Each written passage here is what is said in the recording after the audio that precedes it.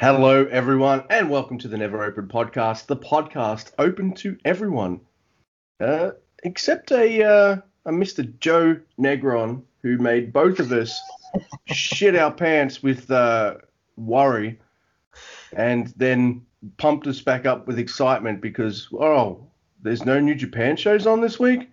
Well, we'll just do another Never Realm or something. Oh, wait, here's something that he almost never is, which is incorrect because I watched New Japan this week and we're going to talk about it. So I'm only joking, Joe. I love you, dude. But this is a never. What am I doing? This is a Never Open podcast. See, I've just totally gone off on a tangent. It's been over a week, man, since we've 11 recorded. days? I am your host, Luke Grumpy2.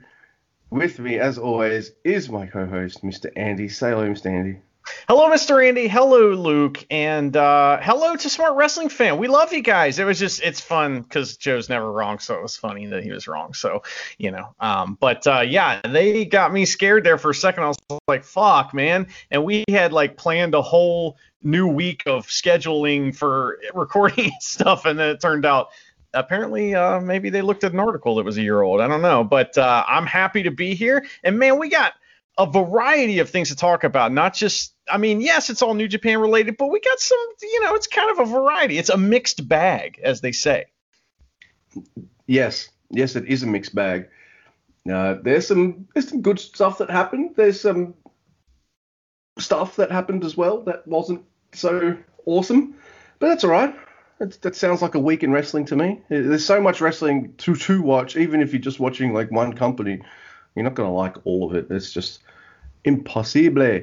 But we're a sweary podcast, everyone, so just be aware of that. And we are going to cover, one Road to Dontaku show and two Satsuma shows. I can't remember the whole Satsuma name, but Satsuma Nikuni?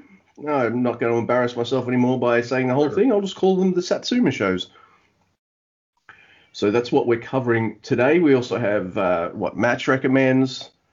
We'll talk a little bit about that strong title match, and there's a teeny tiny bit of news, which will cross over into at least two different promotions. Whether we follow both of those promotions or not is a totally different story, because I was talking to you, Mr. Andy, about this. Hey, that's me. I was like, yeah, that's you. And I was like, well, if I was going to watch more wrestling, I feel like I get my Western wrestling fix. I know Western wrestling pretty solidly. If I was going to watch more wrestling, it'd probably be more Japanese wrestling. Yeah. So, yeah. But, people, it's COVID. People have got to go get paid and do some work and stuff. That's fine. But, yeah. I am on a tangent already, Mr. Andy. Yeah, I'm confused as to why you're talking about that, but that's okay. Well, we've got, let's just get into a teeny tiny bit of news. We've got, I'm talking about it because Mr. El Phantasmo is going to turn up on Impact. Oh, right. Okay, which, I don't want to watch that. So. Yeah, and look, I hope people watch Impact and love it. I really do. But I don't know. I like other stuff, and between New Japan and AEW, I feel like I watch a fucking fuck ton of wrestling.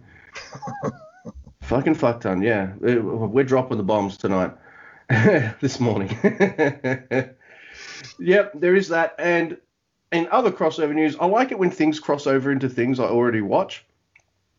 And I'll announce it here because I won't spoil any of the shows we're going to cover, but on May 12th in AEW Dynamite, so it's not next week, the week after, we're going to have a IWGP United States title match between Misters Jon Moxley and Yuji Nagata.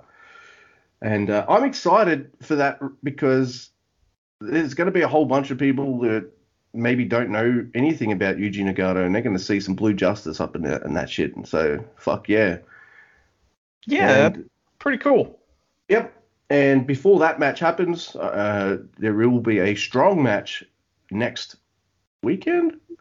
I think, yeah, it'll be Yuji Nagata and Ren Narita versus Chris Dickinson and Jon Moxley. So I might tune in and or at least or at least watch that match. So yeah. Well, they're using the New Japan formula, to build to the AEW match, which is cool. Mm-hmm. This is clearly a case of them being like, someone being like, hey, so John Moxley, you were in the G1, but I'm sure there's some people that you didn't get to face that you wanted to face. And he's like, yeah, how about Yuji Nagata? And they're like, okay, let's do it. Because he was in the G1. Yuji Nagata retired the year before from G1, so they did not face each other. Maybe in a tag a little bit, but I don't think so. So this is probably the first time they've touched, and that's pretty cool. Sometimes we wonder why, I don't in this case, but sometimes you wonder why these legends type matches sometimes happen. And it's because a lot of times the younger person is like, fuck yeah. Like at WrestleMania last year, it was like Drew versus Goldberg, Drew McIntyre. Drew McIntyre was probably like, yes, I get to wrestle Goldberg. Meanwhile, us as fans, we were like, oh, well, I don't get that. But, it makes a lot of sense that way. And I'm excited. I'm excited to see what happens. Maybe Eugene Nakano will win that title, and that will make things less messy, but we'll see what happens. I don't know. John Moxley versus the oldest 53-year-old. Yeah, that's a great gimmick, right? The oldest 53-year-old. I love that. I saw that tweety too, and fuck, that made me chuckle. So definitely had to bring that up. All right, so before we go on to Wrestling Dontaku or Kojima tweets or emails and any of that fun stuff, it makes it sound like I'm going to talk about something not fun, but I'll talk about something that was fine, and I did not what. Now, I do believe you checked this out too, Mr. Andy, but we both checked out Brody King versus Filthy Tom Lawler at the final tournament match, whatever, to crown the inaugural New Japan Strong champion. And I thought it was fine. Look, there's a couple things I have wrong with the match, and it's not anything to do with either of the wrestlers. They're wrestling in a place that has a zero atmosphere. It's the vacuum of space. And Alex Kozlov, I'm sorry, man, you've not gotten any better at all. Just like, you're still stanky. Like, yeah, he's not good on commentary. I didn't write down anything he said because I think sometimes he'll either not do anything that's too annoying or he'll just be too annoying to keep up with. And I think it was the second one that time. I usually don't pay too much attention to the commentary, but I don't know why, man. His voice just cuts through me and really annoys the shit out of me. So, yeah, I watched the match. I thought it was pretty good, solid stuff. You got it's like a big man, smaller man kind of match with Brody trying to do power moves and whoop his ass, where you got Filthy Tom Lawler trying to cut him down and grind down on him with submission holds and things like that. It was interesting stuff. I quite liked it. I would have liked it even more if they had any form of crowd at all. Just something, just something. I don't know, it's tough because of the whole COVID situation. But that's been one of our major problems with Strong is just like without any form of atmosphere, even the good stuff seems a little boring, and I'm sorry to say that, but it was fine stuff, and we did crown our first champion, which was Filthy Tom Lawler. Yes, I've seen Filthy Tom Lawler before. I've talked about it on the show. I know he's good, all right. However, he doesn't do much for me, and I know that's shitty. I'm just some asshole, and I don't know shit. But I really like Brody, and however, this match did not move the needle for me in any way, shape, or form, and it's causing me to realize something about what you just said. To respond to something you just said, there is making me realize something about New Japan Strong is that it has zero budget, and so it got no budget.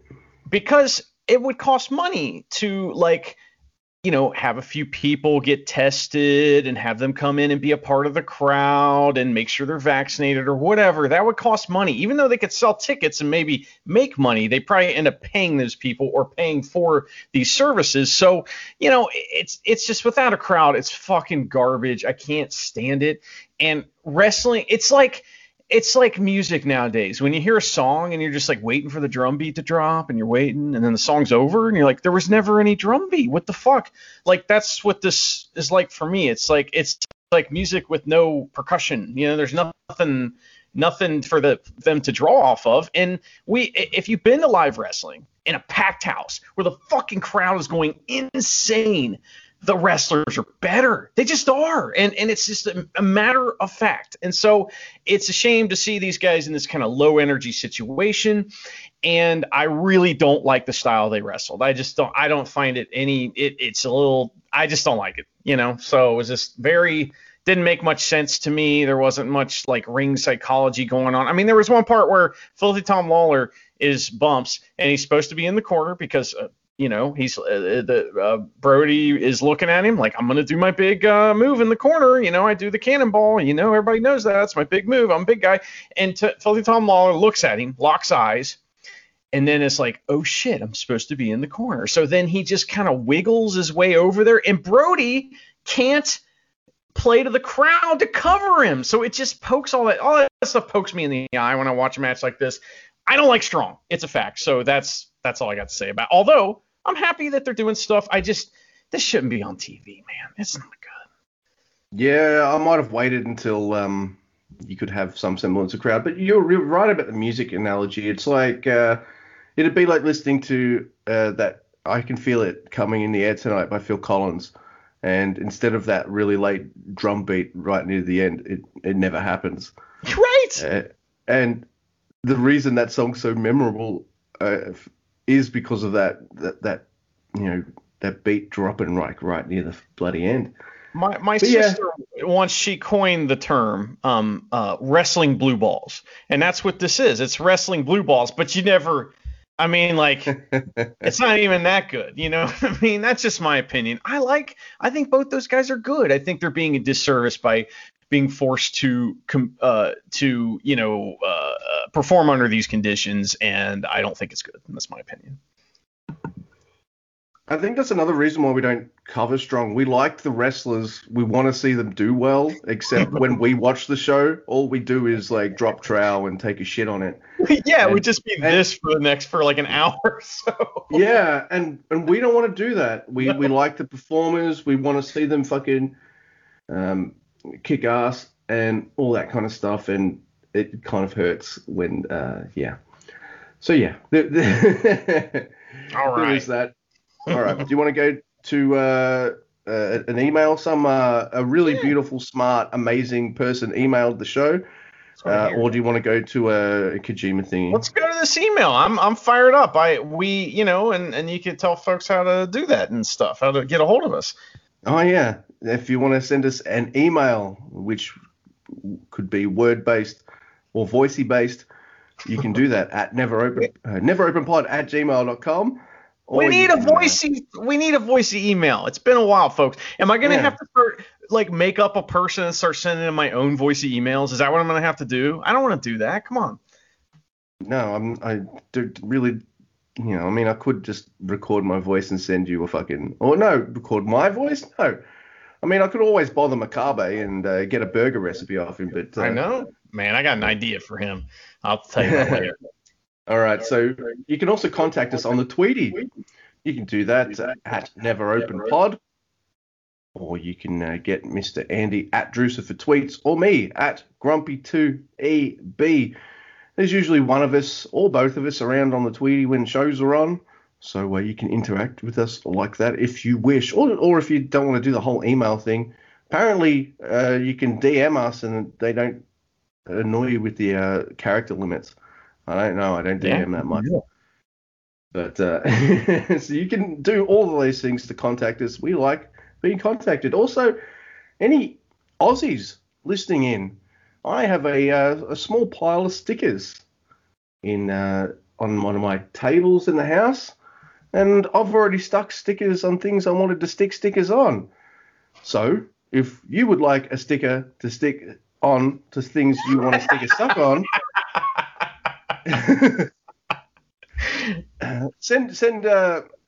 either send the show a quick email or just DM neveropenpod at gmail neveropenpod on the Jesus Christ. Bloody hell.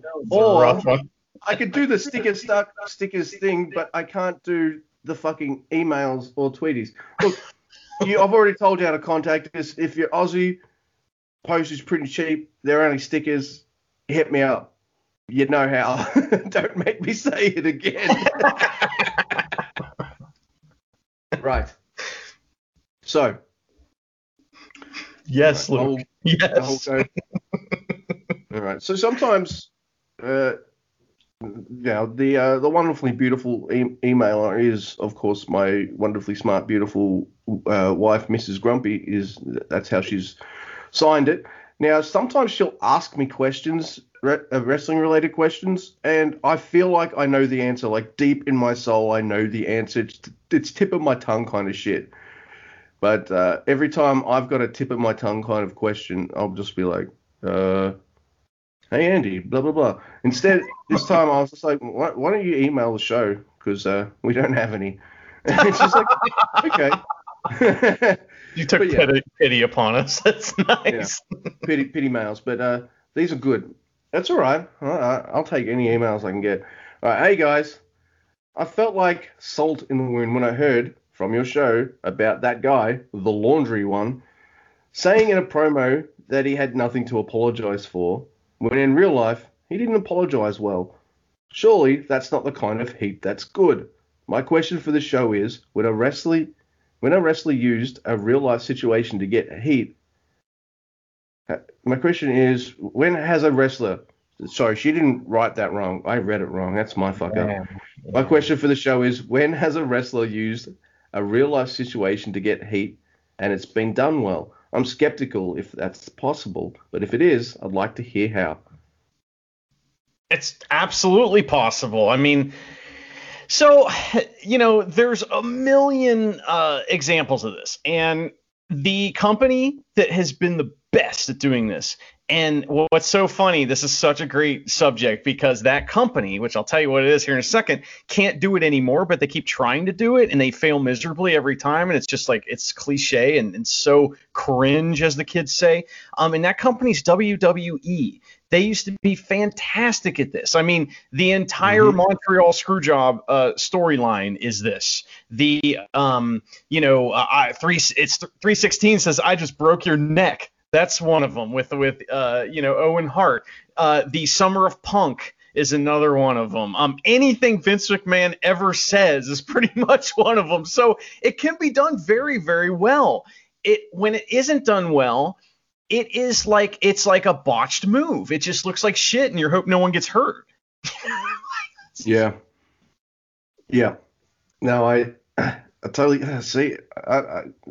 Now Charity's going to listen to this and go, "Hey, Luke, what's the Montreal Screwjob?" Oh boy, that's fun though. That's such. I know what that is. I know what that is. I remember Here's something else you need to tell her about. You need to tell her about the NWO. And if you do your research, all right, just a real quick tangent. In the early days of wrestling, the North and the South were kind of divided by Vince McMahon. Vince McMahon inherited his company, WWF, from his father, and then he started buying up the territories, and some territories wouldn't sell. Those territories, this is a big hand wave over a million details, but that company or all those territories became WCW, and all the northern territories that were combined with Vince that he had bought became the WWF. And so later on in WCW, when here comes these guys, Razor and Diesel, but they're going by their real names. Do they work for WWF? They're infiltrating WCW. Does this go back to that early shit? Oh my God, that storyline is so fucking amazing. It's one of the best examples of that. And they screwed it up the second that Eric Bischoff joined. But before that, it is one of the coolest storylines of all time in wrestling. So there you go. Yep. Yeah. There's a lot of wrestling stories, wrestling ideas from big companies where it starts off well and then loses steam. Yeah, it happens. Yeah, just try. It's not good to try to do it with like sexual assault type things, and like those are the things you want to stay away from. And I think that's what she was kind of meaning as far as bad heat. Yeah. But like the Owen Hart example is a good one. He screwed up and broke fucking broke Steve Austin's neck, and then the next day he shows up on TV with a 316. I just broke your neck shirt. That's a good example of what I mean as far as the bad heat. But I mean, that's some good heat, even though it was a terrible thing that happened. Whatever. And he never apologized. I wonder if someone's bitter about that. But all right. So there's another thing that my wife said. I haven't read this one, but it's an interesting idea. But considering we only got pity emails this week, I don't know. Maybe this will fire people up. I don't know. Who knows?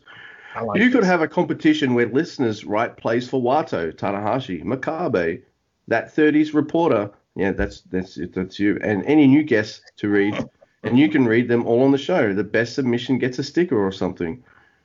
I like that idea. This goes back to the Tweety that just some random photo we had of Tenzan Nagata and Kojima doing gym stuff. It was a commercial on between the fucking shows, right? But between disinfecting period. And you and I started talking about Three Dads Gym, and then we started tweeting about it, and then other people like will randomly jump in and join in. So we don't really talk about all those ideas on the show because there's just too many. I don't write them down. But if a show's a bit just there, our Tweety might turn into a bit of a Three Dads love fest. That's fine. Where we just talk silly sitcom ideas and stuff like that. And yeah, you don't even have to necessarily write something. If you've got a really, really super pretentious, like if you stumble upon a super pretentious like burger recipe or something, I'm pretty sure Makabe might read that out. Why not? I was thinking, you could also send us like say, oh, well, here's a scene from Hamlet.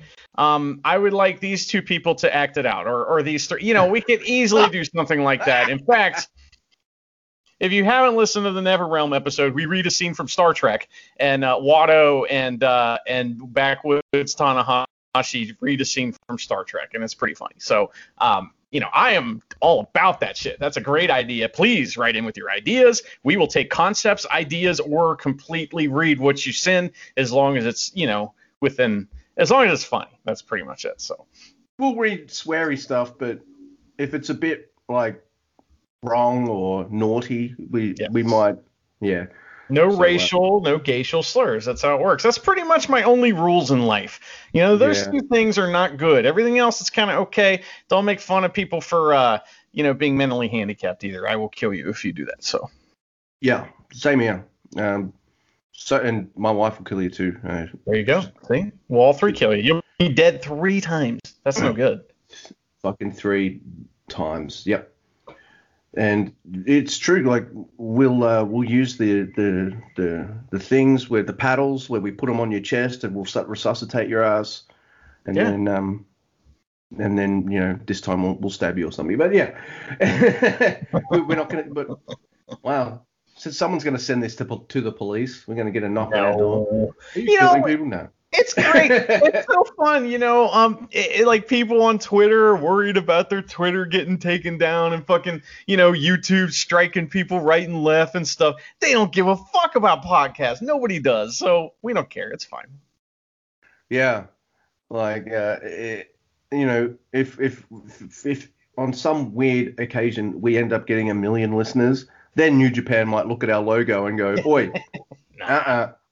They'd be fine, I'll hire a lawyer and fight them. I know a couple lawyers that are pro wrestling guys, so I'll fight it to the death. But are they real lawyers or is they gimmick? Yeah, they're lawyers.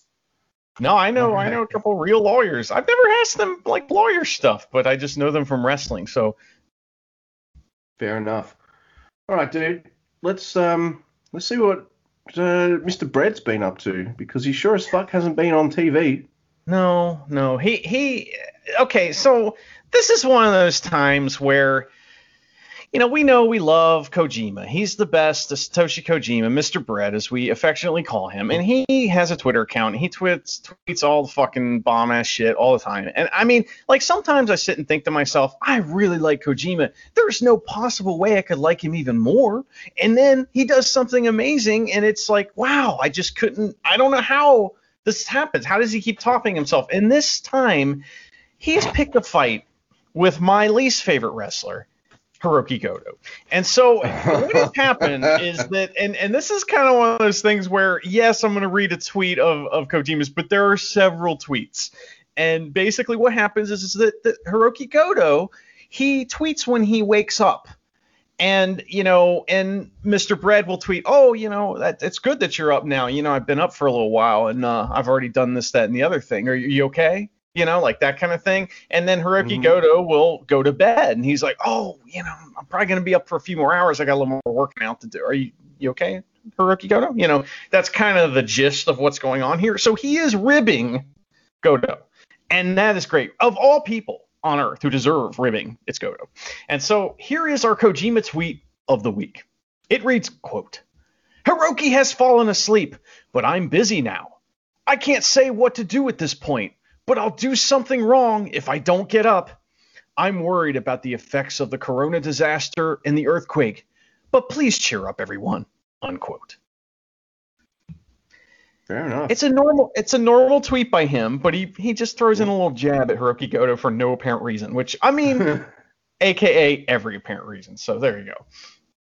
Also, if you want a really fun Twitter interaction, two of my favorite wrestlers who interact with each other, not just on screen but on Twitter, is Jay White and Kenta, and they had a bit of a Twitter conversation about Kenta boxes, and Jay's like, I didn't get mine.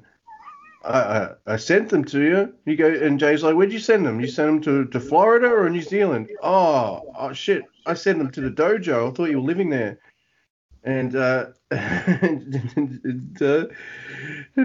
they start shitting on Yu Uemura, going, yeah, fuck Yu Uemura. Like it's awesome. Those guys are tremendous, and I can't wait till they're in the ring together again because they are the best. Yep. In fact, my dream trio for one day holding those trios titles, they don't ever need to, but I really like the trio, the combo of Kenta Evil and Jay White. I don't know. And if it's just a tag team situation, Kenta, Jay White will just... Oh, that'll be bliss for me. All right, are we ready to... Yes, I am ready. Hopefully we won't take too long because we got some amazing recommends to talk about, and we got some fun stuff this week. Nothing groundbreaking, but we'll talk about it here. Yeah, so we've got Road to Dontaku in the Hiroshima Sun Plaza Hall, and we're going to start with Tiger Mask, Sho, and Yo versus El Desperado, Yoshinobu Kanemaru, and Minoru Suzuki. And straight away I'm like, I wonder what Tiger Mask thought of coming out to Jazz. Because I know they're the junior tag champs, but I wanted to hear fucking go fucking Tiger, because that excites me. It's great. Look, I don't mind a bit of Jazz sometimes. I got some Miles Davis on my playlist somewhere. Like, I don't mind. In fact, that's pretty much all the Jazz I listen to. Miles Davis. I don't know shit about Jazz, but anyway, that theme sucks. Is what I'm saying. And Suzuki punishes Sho. And which is pretty cool, and I like how Sho's good at like selling submission pain. He is. I think he's really good. Yeah. And look, you see Tiger Mask in the lineup, and there's been a habit recently in New Japan. Oh look, Tiger Mask is here. Oh yeah. He's he just got pinned by Kanemaru, and Miss Doom or Jay, who follows us on the Tweety, is right. It's very, very weird to hear Kanemaru's theme playing. In fact, I couldn't even hum it to you, because every time they come out, it's that awesome kind of Spanish or Mexican. I don't, you know that kind of Latin style guitar kind of thing coming on for El Desperado's music, which is an awesome theme. So yeah, he's probably had that music for years, and I just don't fucking recognize it. After Tiger Mask got pinned, he acted all surprised, which was funny. And he's looking good, though. And what I figured out is that he's been, at Dad's gym. He's been taking the classes, and he's the only male student, and he has not like caught on at all to why. But since he hasn't figured it out, that's fine. The dads don't seem to mind to have him around. You know what I mean? He's not a threat to them for some reason. No. Like, technically, he is a dad, but I mean, he's a junior dad, so. Juniors and seniors. I still can't believe I still get that in my head that we've got the junior division and the senior division. No, that's not how it works. But yeah, it's solid stuff. I'll just go straight on to the next match if you like. Please. Which is Jado, the Gorillas and the Gorillas of Destiny versus Doki and the Dangerous Tekkers. And I don't know if we've seen it this many times, but Doki every day will tweet out, this is the such and such round. This is the such and such round. And I don't know if we've seen it this many times because they'll do house shows that aren't televised. But he says this is the 11th round. And I've quickly looked up that night. I was like, well, what the fuck else are they doing that week? Oh, look, there's going to be a fucking 12 and a 13th round. And I'm like, oh, for fuck's sake, just fucking have your matches already. Yeah, and I like almost all of these guys. And even I'm just like, come on, get to the fireworks factory. Anyway, like, there's a DQ after Doki goes splat. And the Bullet Club attack with baby ladders. And, Tama shows us what being a good bad guy means by letting his brother talk. Oh, God, so, yeah. No, thank you. Yeah, that's Charity, that's real heat is bad, not good here. Tonga Loa just talking, no thank you. Knock it off. Dookie did that move where he like flies onto a ladder outside the ring and just fucking gets murdered. And then after the match, Jado just starts beating him up with the kendo stick, and he's already dead. He's already dead. Shit was amazing. Dookie is awesome. Dude, I've been saying it like every show. He's a fucking bump machine. I love him.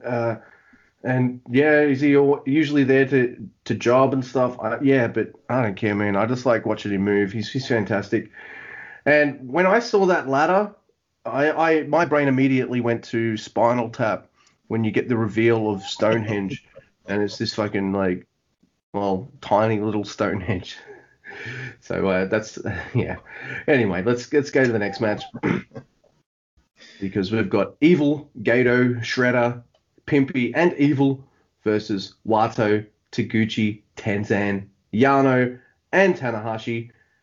Now, I've been seeing this combo a lot, but I guess I'm not as annoyed or receive it as I am maybe with the previous lineup because it's pretty fun stuff and it's got all the spots that I've been enjoying lately. Like, you got your hair pulling fun, you've got Gato's beard pulling antics, and you got to think to yourself, at some point that motherfucker's got to shave, right? That would really mess up a lot of spots, though, wouldn't it?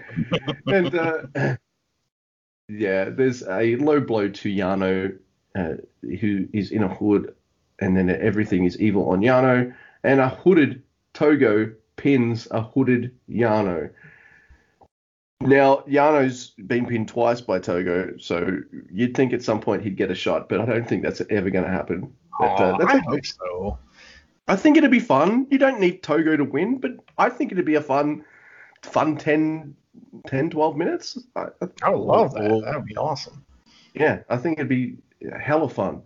But yeah, that's about it. All right, we're going. We're fucking. We're steamrolling. You'll just jump in if you've got stuff, right? I'm trying to. Yeah. So in this match, this Beast, Bullet Club versus non-affiliated here. Tanahashi does something that makes my head explode. We know that he stands on the bottom rope to tag in for no apparent reason. And now in this match, he stood on the bottom rope to tag out. I've never seen that before. That was really funny. And the ending of this match had this hilarious Life Maker extravaganza finish, I thought that was really fun. And, Yano, he's getting pinned every once in a while here, so it's interesting to see him lose. It doesn't happen very often. So. Yep. Now, there is one, I think I mentioned it in the previous show, but I can't remember. So I'm going to mention it again. Fuck it. There's these things that are making me laugh at the start of all these Tanahashi 8-mans. And Tanahashi will do that thing where he'll slowly open his jacket, and the crowd will pop for his abs. Well, Gato's on one side of him going, boo, boo. And there'll be another wrestler on the face team that will be on the other side of Yano going, yeah, yeah. And which makes the crowd clap even harder for Tanahashi's abs. I love the ab antics. It makes me fucking laugh every time. It's awesome. Yeah, well, Yano was saying "wow" in Japanese apparently. So that's what he was saying. Yep, that's pretty funny. I love the ab antics too because there's also those times where he'll have an ab off with Shredder, and I saw Tanahashi just punch the mat and have a tantrum over it because as shredded as you are, Mr. Tanner, you can't win. Yeah. There ain't no motherfuckers as shredded as Shredder. That's Ishimori. So yeah, all right. So we got our next match. We got Bushi and Shingo Takagi versus Jeff Cobb and that guy. It's pretty good, but lane breaker on Mr. Bushi. Yeah, Shingo does cool shit. Bushi takes a tour of a different kind. It's a good match. This is really good. And we also had Cobb hit the Tour of the Islands on Shingo, but Hidden Blade to Bushi there. So no tour. No tour this time. Definitely not. And here we go. This is a night that I was looking forward to. There's a very loud airplane. I don't know if you can hear that. Anyway, usually it's cars. If you watch any of my listeners and you, Mr. anyone who can hear my voice, if you've ever watched any of my fucking movie reviews, I am very unprofessional on how I make these. It's just me sitting in front of my phone and just talking some shit. I'm no editor extraordinaire, anything like that. I don't know how to get rid of fucking traffic noises. I don't know. There's nothing I can do about it. It's not a main street, but cars do drive up and down it quite a lot. So, I don't know. It probably turns up a lot on the podcast too. No? Hey man, it's really hard. The noise level is hard to keep down when all your cars are powered by kangaroos. I mean, those motherfuckers are loud. So, and the dude driving is playing a didgeridoo at the same time. I mean, come on, enough with that. Yeah, it just all adds to the sound and the vibrations and yeah. Just yell out the window, go, hey Bruce, knock it off. All right, so this is what I was looking forward to. We got a couple special singles matches tonight, and we've got Aaron Henare versus Sanada. And I'm going to put over Henare big time because I thought he was fucking awesome in this match. And he does a spot in this match where you tweeted out, oh, Luke's going to fucking love that. I'll get to that move. But he's amazing here, and he is so fucking Never. I want to see him in that Never mix. I think he'd be great. I love his stiff striking and suplexing, but my God, he's got this really cool headbutt.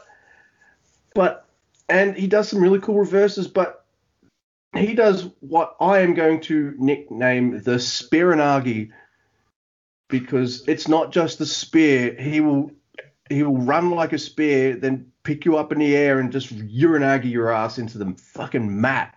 And I'm just like, what is that? And I just typed in, I'm calling that the Spearanagi. Holy shit, that was awesome. So cool. And what I really like about finishes in New Japan Pro Wrestling is when you hit him, most of the time you're fucked and you're done, right? But a lot of finishes in New Japan Pro Wrestling, and I guess in wrestling in general, but New Japan does this really well, is the finishers often will have a couple of interesting ways you can counter them and things like that. And Hanare's is a Death Valley driver called the Street of Rage. He tries to put that on a couple of times, and Sonata kind of gets out of him. And then, look, I don't know, man. I wanted this to go the other way because you've got your new singles guy here. I know he's been there forever, but it's Aaron Henare now, not Toa Henare. This is a different cat. And I was so hoping he would fucking win, but no. Sonata wins, and fuck Sonata. Yeah. I hate the finish, like as far as who wins. That's not good. Sonata kind of sucks the fun out of matches for me these days. Towards the end, they botched this like huge high spot that they've been building to like the whole match, and that leads to the finish, which is fine. But and I'm going to be a little negative tonight on a few things. I have some fun rants and stuff, and one of the things that I'm tired of is when a guy, like when anyone has Sonata up on their shoulders and he wiggles out and has him right in the skull end. Like, okay, we've seen that. That is in every one of his matches 3 or 5 times, and it's like, enough, dude. Like put that move away for a while, and then let's bring it out, and then when people are like, oh yeah, remember that was great. I don't like the skull end. I've had enough with that, and the more I watch Sonata, the more I just I guess I'm not as vocal about Sonata as you are about Goto, but Sonata is my Goto. I like his. Maybe. Is he skilled in the ring? Yes. Maybe Mr. Brad will start fucking with him. Yeah, hopefully. Because, look, I like Sonata, but he has this habit, and I think Goto for you had this habit too, of winning matches you don't want him to win. Right, yeah. And which turns from so I go from him going, all right, this is going to be a good match, but I'm hoping the other guy wins, to me always going for the other guy now. So, yeah. But I would have been going for Henare either way because it's his first big singles match. There's that one botch near the end, but I would say Henare kind of crushed it. I thought he was really fucking good. I liked it. And I really liked him. I'm impressed with this Aaron Henare stuff that we've been getting. I like him. You're right. I should have said that. I'm sorry. I do like what he's doing, and he was very good in this match. And it's crazy. He actually makes facial expressions. Like when like bad stuff happens to him, he looks upset. When good stuff happens, he looks happy. Like it's crazy. I don't know. Sonata's been wrestling a long time, and his face just won't move. That's why he's the cold skull. They made it part of his gimmick, like because he. All right, man. So here's a match that. It's the 3rd time this year we've gotten this match, which is not a bad thing. The first time these two men wrestled, I was just because I just was like, when's this Okan dude going to show me something? And then the second time they wrestled, I was like, oh, there it is. I think he'd had that Tanahashi match in between, which really turned me on in a good way to Okan. You know what I mean. So I'm high on everyone in the Empire except the fucking leader.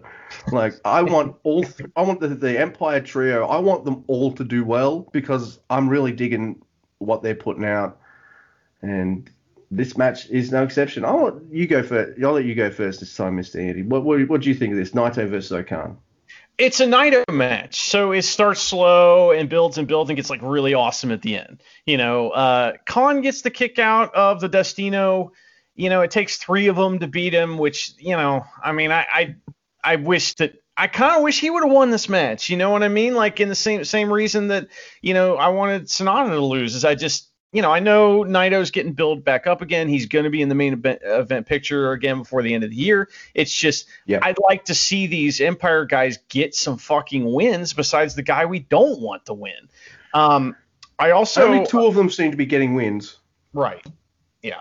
And I also coined a new term in this. So there was a point where Naito got hung on the barricades, like upside down. Yeah. And so that's called the Tree of Woe. Not the Tree of Woe. It's the Tree of Woe. and he got hung in both in the same match. He got hung in the tree of woe in the same match. So there you go. Yep. Yeah, this is really good stuff. And one thing I do like about O'Khan is he might have this kind of stoic, stand-up, ramrod straight, hands behind your back demeanor, but he'll use that to kind of troll Naito the way Naito will do his shtick to troll him. So I really like that kind of fuck you chemistry that they have, Mr. Naito's and O'Khan. It's fun stuff. But like you, I wanted look, I didn't expect both Empire boys to win, but I wanted one of them to win, at least one of them. And the way it's going right now is only two of the people in the United Empire are winning. The champ, I guess because he's the champion, and also Jeff Cobb. And Jeff Cobb's not getting special singles matches. He's getting all his wins in tag matches and shit like that. But they're not really. And I think he might have been pinned at least once, maybe by Mr. Brett or something like that. He's not getting pinned that much, and he's doing a lot of pinning, usually on Bushi. But still, they're keeping him strong. And that all makes sense when you see fucking the second night of Satsuma, which we'll talk about very soon. But yeah, I like Naito and O'Khan's chemistry, but we've had this match 3 times now, so I'd be all right if they were in separate blocks this year. But yeah, they've got good chemistry, and I think they've got what might be a really cool long-term rivalry as Naito builds himself back up, and also Great O'Khan. He hasn't been around that long, and I was down on him for ages, and now I'm on his side, and I think he's just going to get better and better. I just want to mention with the Henare match, he was full steam ahead when he needed to be full steam ahead, but he was slow and measured and let things breathe as well when he needed to. So I really liked that. But I know I ragged on O'Khan for being too slow and measured, but Henare was showing me shit like the Spirinagi and stuff, and it took a while for either me to warm to O'Khan or maybe for O'Khan to be like, I'm going to pull some fucking shit out. But yeah, it's good stuff. I liked the singles matches. It broke things up a bit from the relentless how shall we tags that we've been getting, and they've been fucking relentless, dude. But and sometimes that's a good thing, and other times it's causing me to lose even more hair than whatever. All right, you're gonna shit on bald people, and you're gonna like no sell my tree of Come on, man. joke? I'm balding. Fuck off. Which means I'm like partially bald now, which think gives me a license to rag on bald people. Hey, I don't know that you're naturally balding. You might be appropriating bald culture. I don't know. Yeah, well, no one who knows me that listen to you say that is going to agree. They're like, no, he's balding, dude, and they like to point it out to me all the time. So there you go. Only hats in my future from now on. Anyway, hey, that tree of woe joke is funny, okay? So everybody fuck off if you don't think it's funny.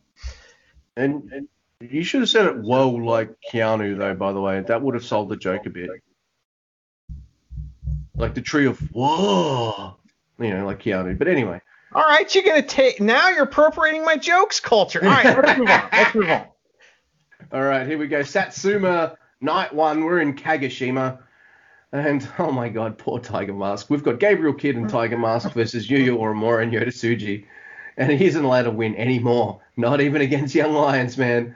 Nope. It's a good match, though, but there's a brab by Yota on Kidd. Then a swing, like a Cesaro swing, into another brab. And Kidd taps out. Young Lions look great. We had a giant swing. I don't know. Tiger Mask looks kind of bad, and he doesn't even get the pin. Poor guy. He doesn't get to. Yeah. He doesn't get to bang the old ladies at the dad's gym. He doesn't get to pin somebody in a Young Lions match. It's a sad situation. A part of me just had a feeling when all 4 of these guys were wrestling. Part of me just had a feeling. I'm like, Kidd's getting pinned. I think. I don't know. I just had this strong feeling. Oh, anyway, that'd be rough. Next match, we've got Doki and the Dangerous Tekkers versus Gorillas of Destiny and Jado, and I'm sick of typing these fucking names out in this combination. So, rather than shit on everything, I'll be like things I do love. Zack Sabre Jr. and Taichi. Doki being a bump maniac. Jado's indifference, because he doesn't care.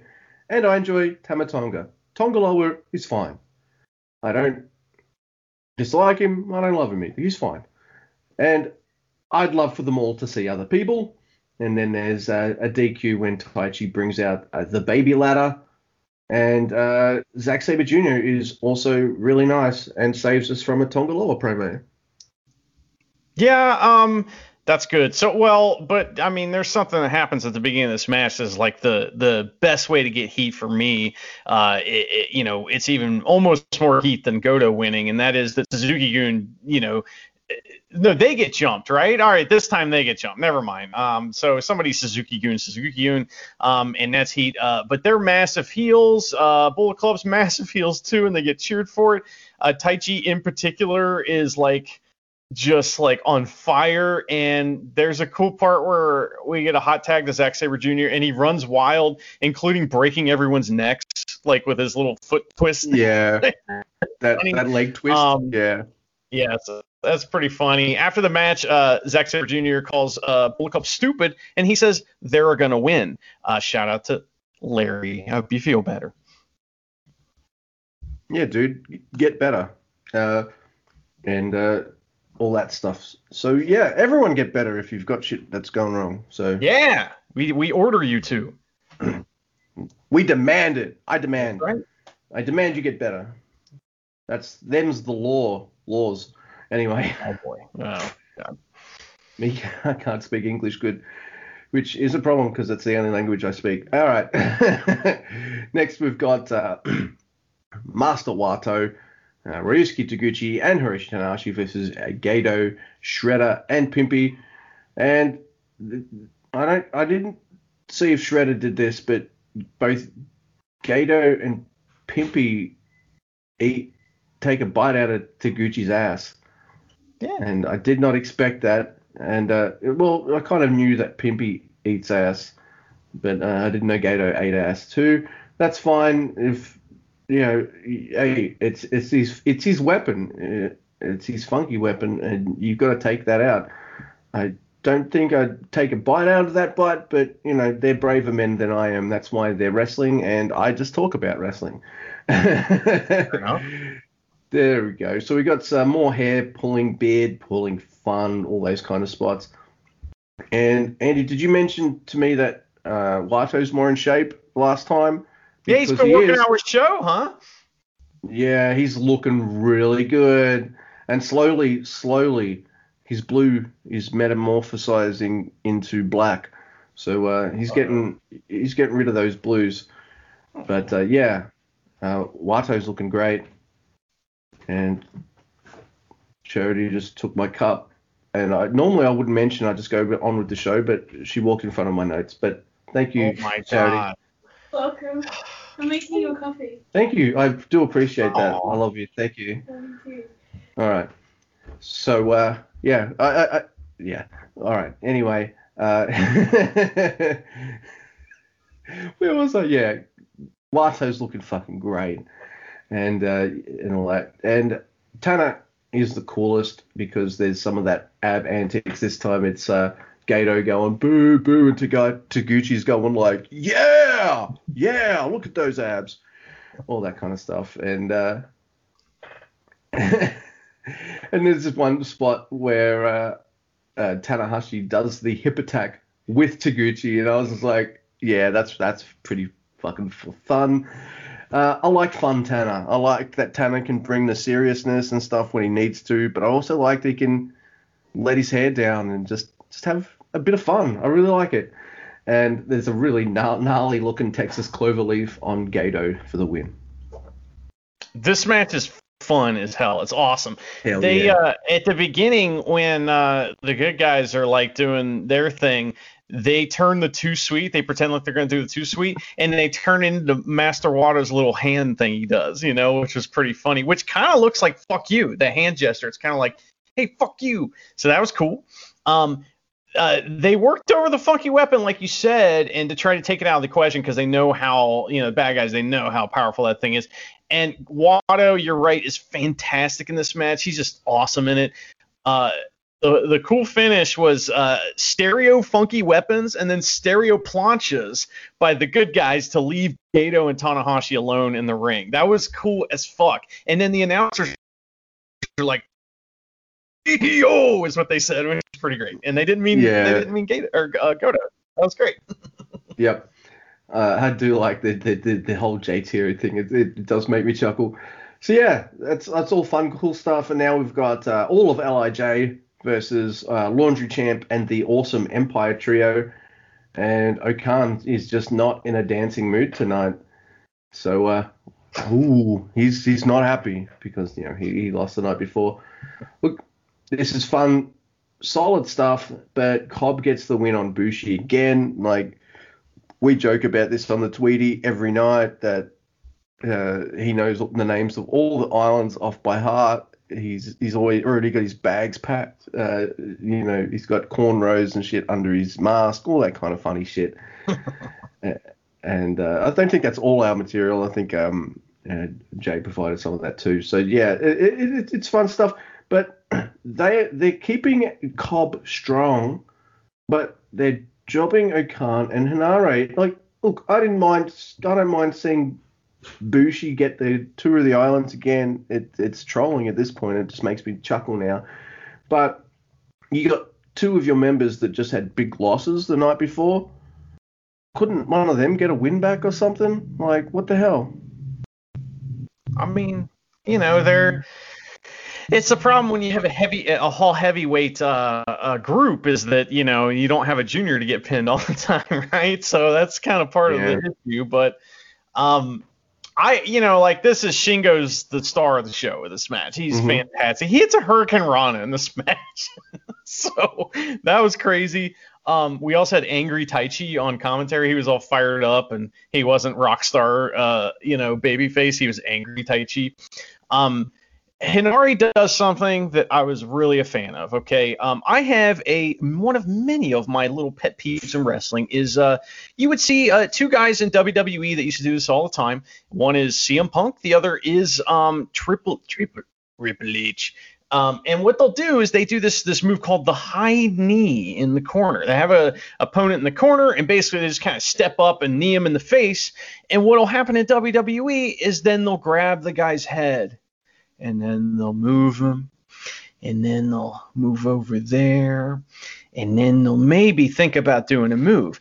And I fucking hate that. I think that move should be devastating, and it should lead to something else right away. It kills momentum. I have a couple killing momentum rants today, and this is one of them. And what's awesome about this match is that Henare fucking runs and does the knee in the corner and immediately starts like doing another move. He does not do the pet peeve thing, and it's fucking awesome.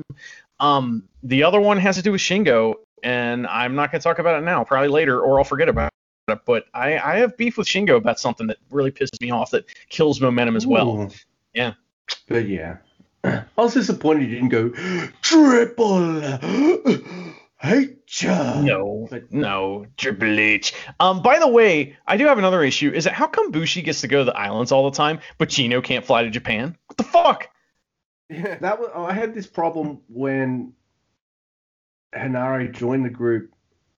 That all right, he's the lowest on the totem pole, so they're just gonna make him job all the time. And so far that's definitely been the case, and it's a little annoying. I need to see him get some W's, please. Don't make a big deal out of him only to job him out all the time. I want to see some W's.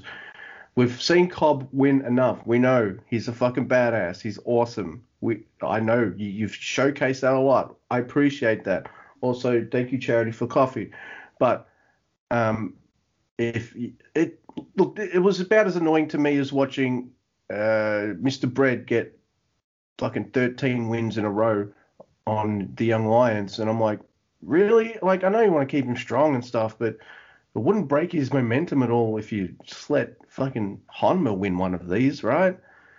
True. And the only two members of the Empire that seem to be getting W's in these matches, I know there's probably exceptions here, but most of the time it's either a tour of the islands or it's that guy winning. And You're only keeping half your team strong. You need to keep the other two members a little strong too, please. I would very much appreciate that because I really like them, and I, yeah. That's got to be so annoying if you're a booker to hear people say stuff like what we've been saying, because they're like, listen, everybody can't fucking win every night, okay? It's like, but I readily admit that my decision on who I want to win and lose has a lot more to do with who I like than it does what makes sense. You know what I mean? So that's I just think that's funny because I've definitely been criticized in the past for, being like, oh, well, you just want the same person to win every week? And I'm like, yeah, I kind of do, but that's not good wrestling or whatever. So we got good wrestling coming up, though. This next match is fucking awesome. I mean, just go to every opinion I have on Jay White and his matches. Do I want him to win every time? Yes. Is it unrealistic? Yeah. I don't care. But if the Empire is winning a lot of tag matches, it doesn't always have to be the same person in the Empire getting the pin every time. Yeah, you can share that shit around. But anyway, let's go to it. We've got amazing match next. I don't know. This might not be for everyone, but it was definitely for me. We've got Evil versus the King of Pro Wrestling, Toru Yano, and you can only win if the other guy's wearing a hood. It's ridiculous. So, this is so dumb and ridiculous, and I lapped this up every fucking second, Mr. Andy.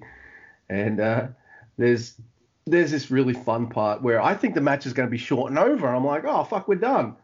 And this is actually where I get what the rules are, because it's either I wasn't paying attention or I just really, really don't understand Japanese, and I don't. But Yano's taped to the ring barricade. Both his hands are taped, and he's got a hood on his head.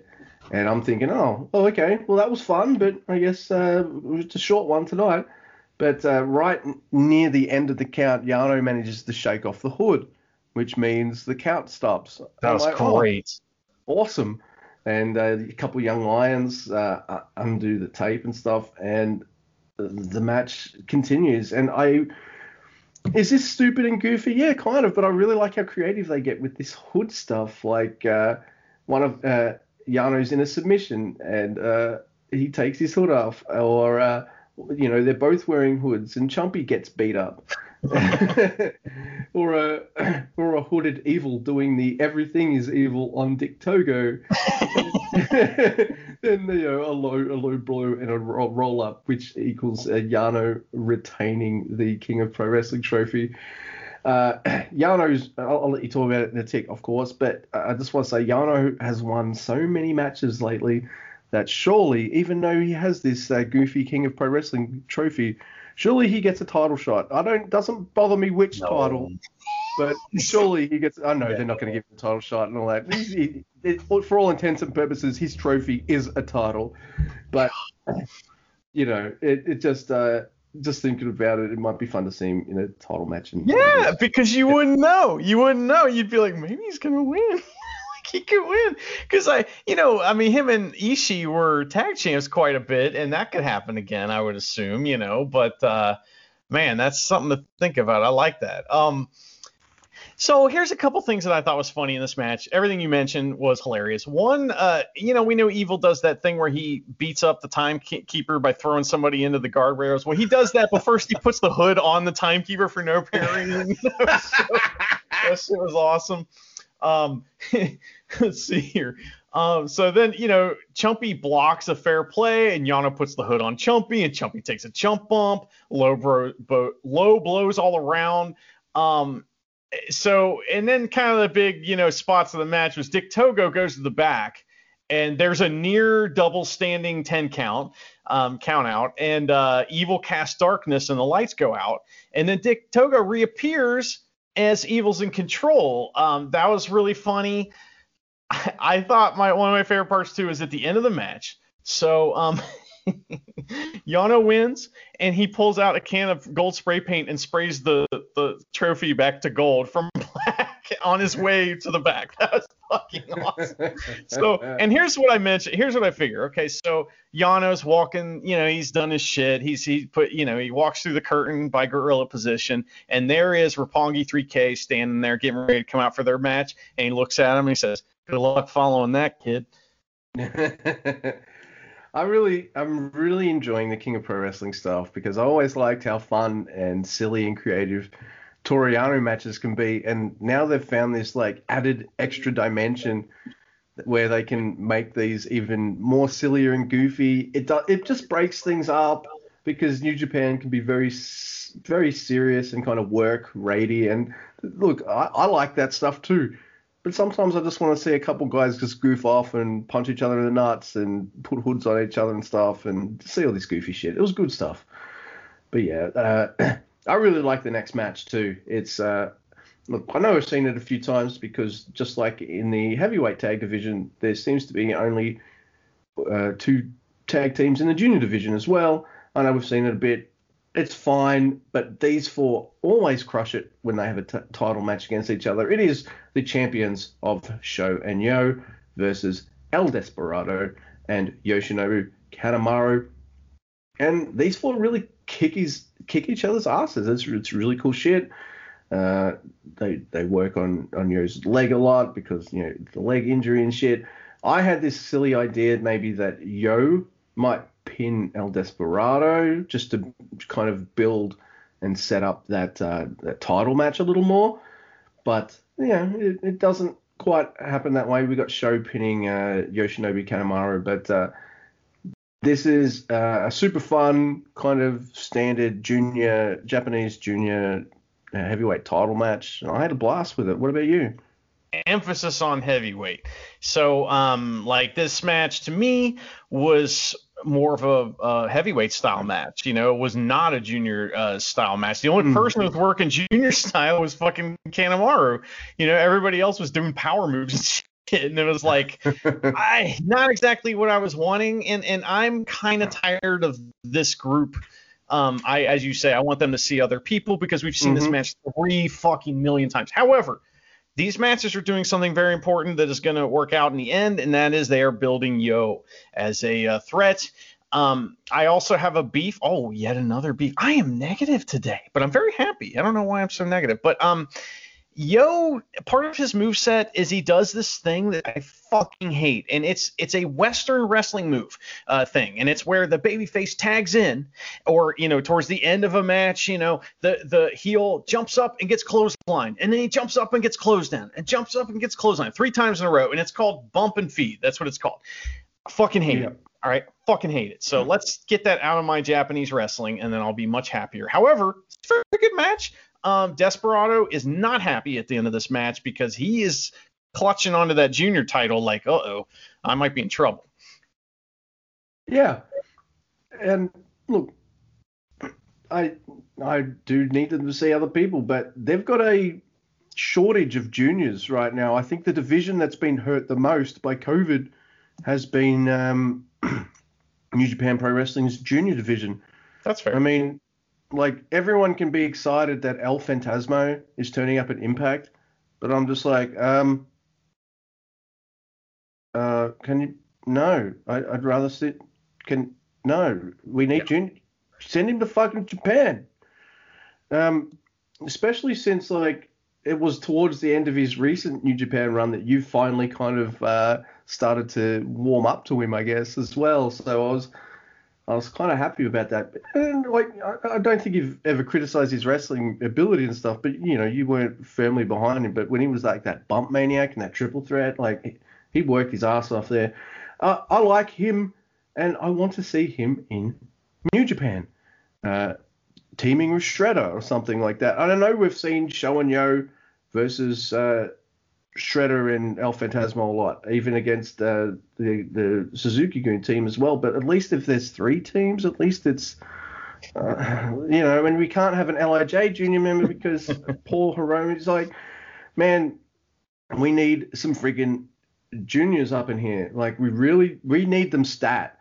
Yeah, it just reminds me of like when I go to like a weekly independent show, and then the next week it's the same guys, and the next week it's the same guys, and it's just like, Yeah. all right, enough, come on. I'm getting tired of these tag matches to the point where I'm just like, I don't even want to talk about them anymore. I just want to talk about the big stuff. But at the same time, I do enjoy talking about them. I'm not trying to be shitty. I'm just running out of shit to say, you know? I think you've been negative but constructive. So and look, we love the wrestlers. We love them wrestling against each other. But at some point, I'm just like, all right, this feud needs to move along. And a big part of that kind of fatigue, because I've never had this before with New Japan. I think, it's totally the whole COVID thing. Like, they can't have every wrestler on every show. They've got guys overseas that, I mean, even the heavyweight tag division needs heavyweight tag teams, and you got fucking Finjuice all the way in fucking Impact with the tag titles there. I'm just like, we need you guys in Japan, because I don't mind the Gorillas of Destiny and I love the Dangerous Tekkers, but I need them to see other people that you should be over in fucking Japan. Fucking yeah. Look, I don't mind.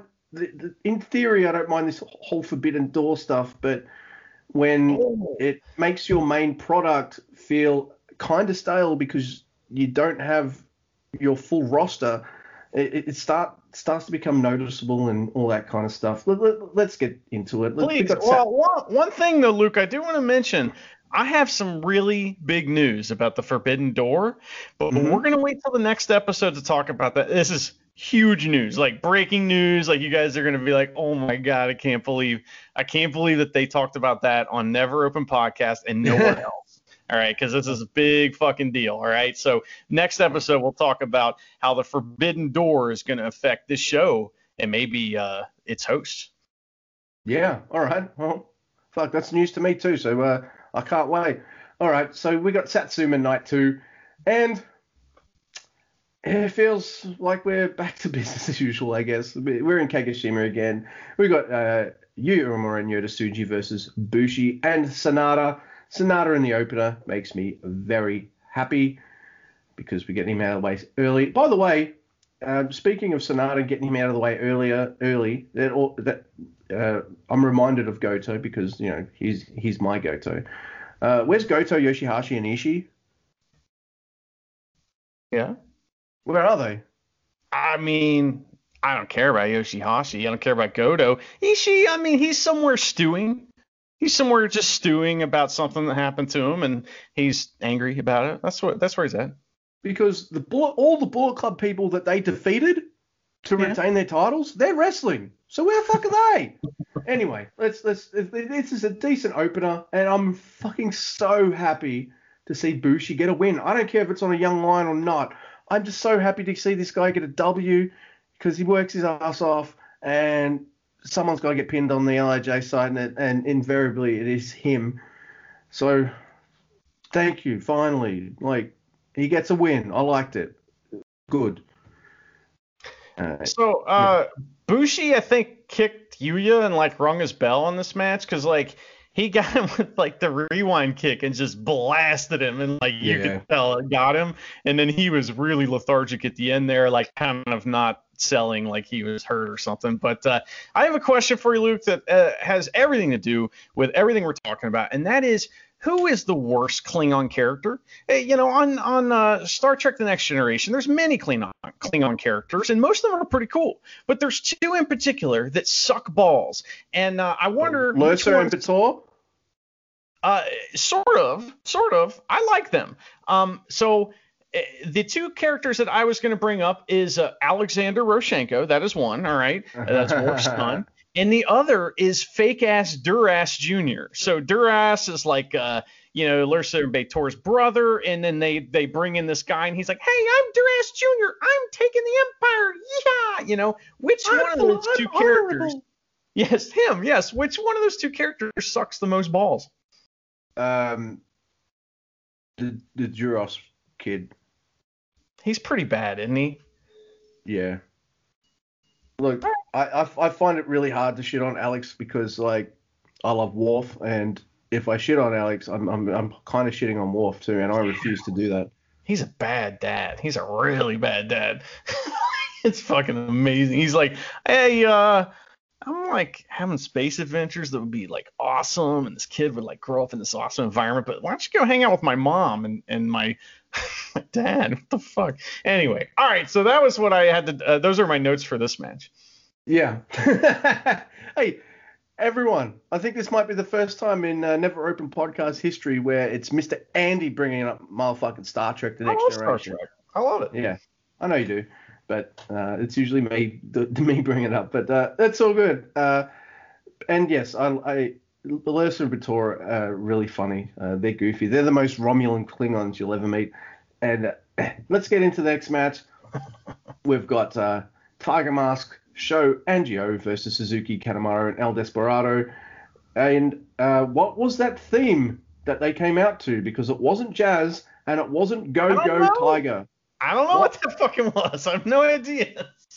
Sho and Yo having a theme crisis or something. Look, just put the Rocky theme back in there and you're good to go.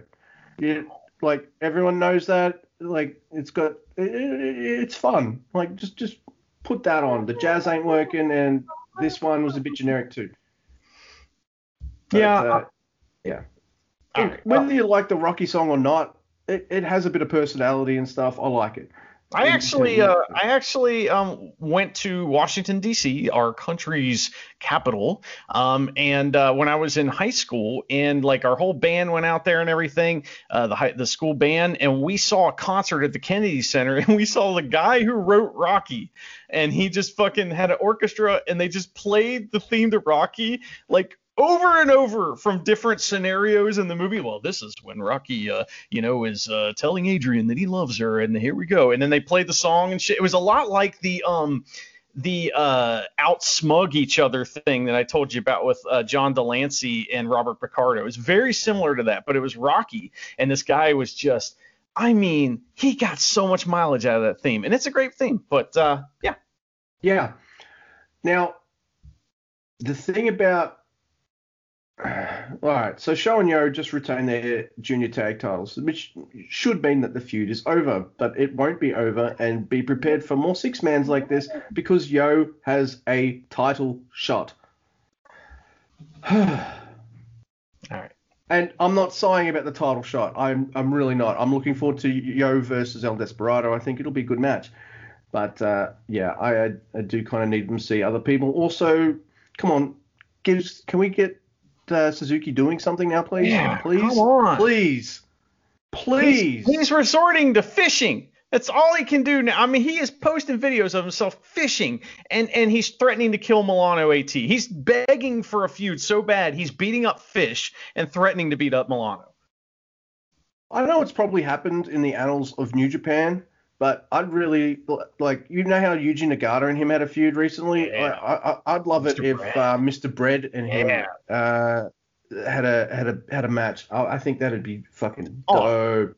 And the Dad's Gym tie-ins to that are just, I mean, they're obvious. So that would be amazing. By the way, you look at these six men, who loses? I can't. I'm looking at the Tiger Mask. Yeah. Oh, wait. Yep. Yes. Numero dos on Mr. Tiger Mask, and he looks better. He looks better in this match though, a little bit. Yeah. You know. Yep, I agree. And here we go. We've got that six-man match where I can't be fucked writing their names out for the 13th fucking time, which is exactly what I wrote on my screen right now. And it's really not much of a match, really. No real match stuff actually happened. It's a baby ladder fight leading to an all-out brawl. And Taichi and Tamatonga need to be separated so much that Kanemaru comes back out to back off Taichi, and Gato comes back. Doesn't come back out, but Gato comes out to settle down Tamatonga. So these matches, look, their matches are going to happen, dude. They're happening tomorrow night. So good. Oh, thank goodness for that, because I'm ready. It's another DQ. It's all come to a head. Like, right, let's go. Guess what, Luke? What? I fucking love this. I thought this was awesome. That was so funny. They did the thing. They're like throwing ladders at each other and shit. I thought it was really fun. This was like my favorite of all these goofy, ladder things. And it was Duel of the Fates with fucking ladders. I thought it was really funny. So if you're gonna watch any of these goofy ass matches, this is probably the best one. But my opinion. Yep. Yeah, I mean, and it's relatively short, which I think also lends to it not being as drawn out or annoying as their previous nights. And I don't mean to shit on these guys. I like them, but we've been over this. But yeah, next match we've got Master Wato, Ryusuke Taguchi, Hiroshi Tenzan. Like, all right, we've seen Tenzan. We know Nagata's not in the country because he's got a match coming up. But where the fuck is Brett, man? Anyway, and Toriano versus Dick Togo, Shredder, Pimpy, and Evil. And yeah, Tenzan is a cheater.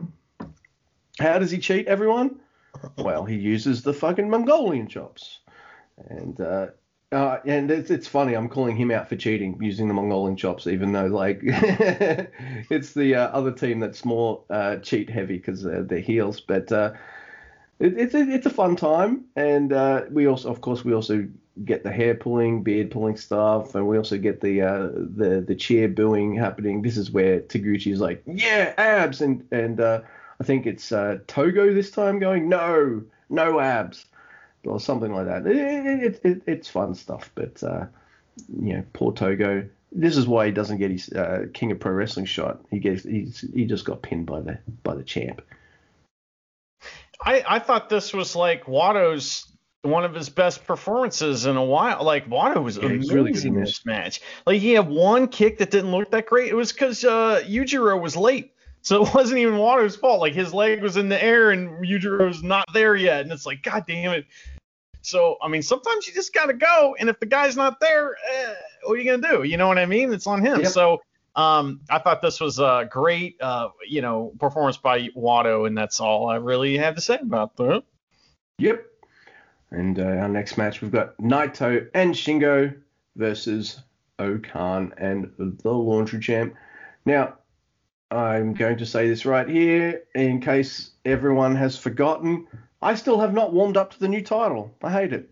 Anyway, it's a decent match, and there's a last of the... Yeah, that belt can suck my ass. Anyway, good match, but Last of the Dragon on O-Khan, and I don't mind this time because it's the number one contender, and... it's fine. I sound like a total hypocrite now, don't I? Stop jobbing out, O-Khan jobs. I'm fine with that. I guess it's all in the context. That guy runs into the ring and tries to put his finisher on Shingo Takagi, but he makes him eat a Last of the Dragon too. So I don't. In this context, I'm all fine with it because it's their final kind of build up. I guess they'll probably be in a tag match tomorrow night. But it's a good build-up for their title match coming up. Even though a big part of me is not looking forward to that match at all because I don't want to see Shingo lose against that guy again. Yeah, this match is good. It's real good, and there's a couple things in it. One, Shithead's face is like all swollen up, like there's something wrong with him. Like I was like thinking, man, I hope something's wrong with him. But let's see here. We've seen all this stuff before, but there's some neat stuff. Like, okay, so Naito hits the fucking Frankensteiner off the top rope in the tag match. Shingo and Shithead do awesome pro wrestling. They do a really cool, like, super long tag team mirror spot that ends with Shingo lariat, I don't know how you'd say that, Shithead to the floor, and he takes, like, a crazy bump. It's awesome. This is a good match, but, again, it's pretty much stuff we've all seen before. I'm ready for them to move on, and I'm ready for this main event, because this main event is, like, really exciting for some reason. I don't know why. It was, like, really exciting. Yeah, I mean, my first note's going to be a bit snarky about it, but other than that, we got Hiroshi Tanahashi and Kota Ibushi versus Aaron Hanare and Jeff Cobb. My first note here is, when are we getting Tanakoji? Like, I miss Mr. Brett, all right, everyone? I miss him. But yeah. And also, this is the first time that we're seeing Aaron Henare, who used to be a regular tag team partner of Hiroshi Tanahashi. This is his first time kind of squaring off against Tana. And so I'm like, ooh. Yes. But the big part of the excitement levels for me go up when I just see Cobb and Ibushi just fucking each other up. And I'm, right? Yeah. I'm just like, oh shit. These guys aren't just beating each other up because they're opponents, because they're on different teams and shit. This looks like a feud right here. And that immediately makes me super excited. I'm like, yes, please. Yes, I want that match. So if this is why they're keeping Cobb so strong, so he'd look like a strong opponent for a returning Kota Ibushi, yes, please. And when Hanare's tagged in, dang, he really goes for Tanahashi. So, no hesitation, nothing like that. And I can see it too, because Hanare's whole thing was like, I never felt like anyone had my back. And yes, I know he lost this match tonight, but I did still feel like every opportunity Cobb had to kind of back him up and have his back or all that kind of stuff, he did. So I'm liking that aspect of it. He joined the Empire because he wanted people who would actually, not look after themselves and, help him. Like, instead of him just getting his fucking ass kicked every time. But, yeah, my worry that Henare would be the faction jobber is kind of sadly coming true. I'm hoping that can turn around. I don't think he'll score very highly in the G1 this year, but I don't mind about that. Henare in the G1, that might be where everyone just looks at him and goes, holy shit, he might be this year's Lance Archer. Yeah, something like that. Like this guy has something with this whole new gimmick and stuff. I'm loving it. Anyway, it's early days. There's plenty of time for things to move and change, and it's all right. I'm not sure when it actually happens, but Cobb gets his nose busted open. If you know when that happens, I guess you'll mention it. Tanner turns a Streets of Rage into a sling blade, which I thought looked really cool.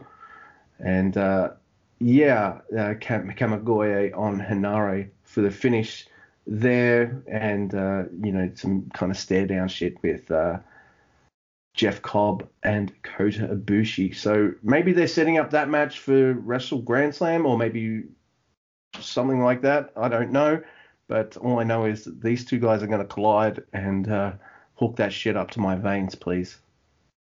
This is one of those matches that you didn't know you wanted, right? It's that cliche. Yeah. It's like, yeah, I didn't know. Oh my God, okay. Like in particular, there's a part where Cobb has picked up Ibushi and he hits the belly to belly and throws him across the ring, and it's fucking insane. And it's like shit like that gives you hope. Like, oh my God, this is going to be amazing. Obviously, the Henare and Tanahashi thing's like a feud for down the line. That's definitely going to happen, and that'll continue to pick at each other over time.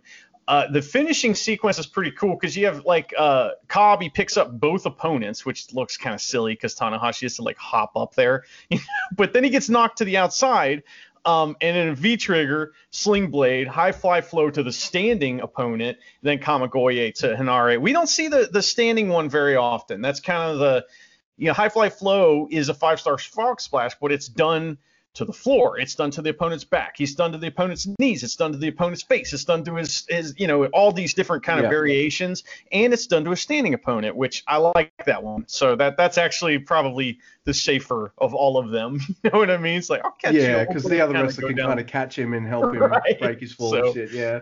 Pretty good. Yep. Now, I do remember I was going to say, Cobb and Ibushi did have a match at the G1, and I'm pretty sure Ibushi won that. It was good, and I remember it being good. Yeah, I remember it being good too, but the difference here this time is that was a G1 match. G1 matches aren't always feud-based, and that was before, I think Cobb had joined the Empire and all that kind of stuff. So this time it's not all right, we're fighting in the G1, let's go. This time it's fuck you. This is a feud. We're gonna fuck each other up. And yeah, I'm all for it. I love it. I can't wait. Well, Luke, it's that time of the show. It's a time when we Yeah. talk about our weekly recommends. Or did you ask me a question? I couldn't quite catch it. I'm sorry. I did not. Oh, you I did. was like, Okay. yeah. Oh, I thought you said, did you? And I was like, did I what? Anyways, all right. So we had some really good ones this week. Last week we had the amazing, Ishii versus Ibushi match. This week we had one that was your recommendation. It was kind of scary. What did you think, Luke? Let's hear what yours was and what you thought about it. All right, I'm talking to you and I'm kind of making jokes because of the man involved, and I can't help myself. I've always got to kind of dig the knife in and stuff. But this is a never open title match versus Yujiro Takahashi and Tomohiro Ishii. It's from June 29, 2014. And I liked it. It was fine. Like, there's a couple things in it that annoy me because it doesn't feel very never. But other than that, by the way, I look at Yujiro in this part of his career, and I'm like, this motherfucker's Val Venus. Like, check that out. Good call. Like, he's not wearing jorts, which I really like too. And I guess this is before he kind of settled into where he is today, because he pulls out shit that I don't see him do anymore, like buckle bombs and shit like that. Like, okay. Also, has Pimpy always had shitty music? Yeah. Yeah, because this theme sucks as well. Ishii comes out to a fucking thrash tune, and I'm all for that. I mean, I still prefer his theme he's got now, but I'm like, they must have forgotten to put the stupid techno stuff in and actually put his actual music in there of that time, because it's kind of thrash metal, and I'm like, okay, yeah, yes, please. Ishii is as awesome and as generous as ever, which is nothing new. He's fucking awesome in this. But I sat there going like, all right, is this going to be like a 25-minute, I'm going to shit on Yujiro Fest? No, he's a little sloppy in places. I guess he's always had that kind of element that's never been ironed out. But other than that, I thought he was pretty decent. There is a part of the match where Bullet Club runs out and there's fucking shenanigans and stuff. And then Chaos comes out to beat up the Bullet Club guys. And I don't like that kind of stuff in the Never matches. But, it is what it is. And I guess if Jay White, if they plan on giving the title to Jay White, well, Gato might get involved in that too. So I know that might happen and all that kind of stuff. I'm okay with it. I'm prepared for that. But I did not expect something like that. Is this fresh off Yujiro joining Bullet Club? Like, is he a recent member at the time? Very, very soon after he did, if not the first thing he did after he joined. Right. Because everyone's going nuts for Ishii in this match, by the way, and that's always a good thing. I don't think the crowd's gone nuts enough for Ishii, because he's always been in the spot that he's in. I don't think he's been moved up or down. He's always been pretty much in the spot that he's in. And Japanese fans suck. You should be cheering for him more. I think the Western audience likes Ishii more than the Japanese do, and that's fine. I think they love Sonata more than. Say that last thing, Luke. Say that last thing again. Oh, I'm sorry. Ishii's still in. Even in 2014, Ishii is in that spot that he's always been in, like that kind of upper middle card, never kind of spot. Hasn't gone up or down, and I'm like, fans, you guys should be going more nuts for him, because he's awesome, and maybe if you did, they'd bump him up a bit. But I think he's more of I think he's one of those wrestlers that the Western audience likes more, and yeah. He's mid-card. Right. He's mid-card for life, man. Just like Alexis Montez. So yeah, that's that's true. But yeah, I was surprised because I was a bit snarky talking to you while I was watching it, and I was definitely ready to drop trowel and take a Duke on the match, but I can't. It was solid. I mean, it's still a step down from the previous match, but how do you follow a fucking Kota Ibushi title match? Like, how do you follow that? With shenanigans and yeah.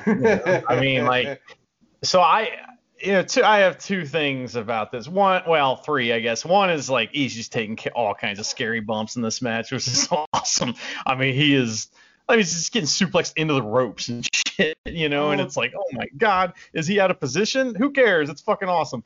But this Pimpy has a sex worker with him, which adds a lot to his character, and suddenly I can bear him much more. And I had almost forgotten how horny the New Japan cameramen are. I forgot that they were so horny, because they are very horny. And if you did not know that, you're going to learn as if Miho Abe ever comes back, or Muffin Ass. So, because man, they are like up their holes. It's amazing. So that's really funny. And then in the match, they started brawling on the outside, and Ishii picks up a chair, starts beating up Pimpy with it. And I thought to myself, this reminds me of something from my, from the past around here. There used to be this title. This is pretty cool. I think you'll like this. This title was called the American Luchador title, and it was it's kind of an Ohio thing that's been in a couple different promotions. And the rules were is that it's a normal match when you're in the ring, all right? But when you're on the outside, it's no DQ, and you have a 20 count to get back in, okay? So it's obviously a heel belt, and it's awesome because if a heel has a manager or someone with them, they throw him to the outside and then just beat the shit out of them and win the match, and it's a great gimmick. And this kind of reminded me of a Luchador match where it was no DQ on the outside because it just was. I don't know why, but this was fun. I really liked it. Again, Pimpy, it just goes to show how awesome Ishii is, that he can make Pimpy look great. But this Pimpy, I wish he was around instead of current Pimpy, because my God, he sucks now. Yeah. This is by the way, I'm going to make you very happy with my next match recommend, but we'll get to that when we talk about, well, the next match, which is, it's your baby. So go for it, dude. All right, so my match recommendation was Kenny Omega versus Kazuchika Okada, number 3. This is B Block Finals from G1 27, August 12th, 2017. And finally, Kenny gets the win. This is kind of the big story of this match. He is U.S. champ at the time. We have Kevin Kelly, Don Callis, and Rocky Romero on the call. Don Callis is so funny and great and adds so much to these matches. I wish he was always on commentary. I love him and Kevin together. Okada is heavyweight champion at the time, too, and he needs a draw to win the block. And there is a 30-minute time limit. So both guys, basically, this is the same match they just had, but on speed, because they only have 30 minutes to work in an hour's worth of wrestling, And so it's just super intense, and I really like it because there's no downtime. There's only a couple double downs where they sell for more than 10 seconds and they're back up.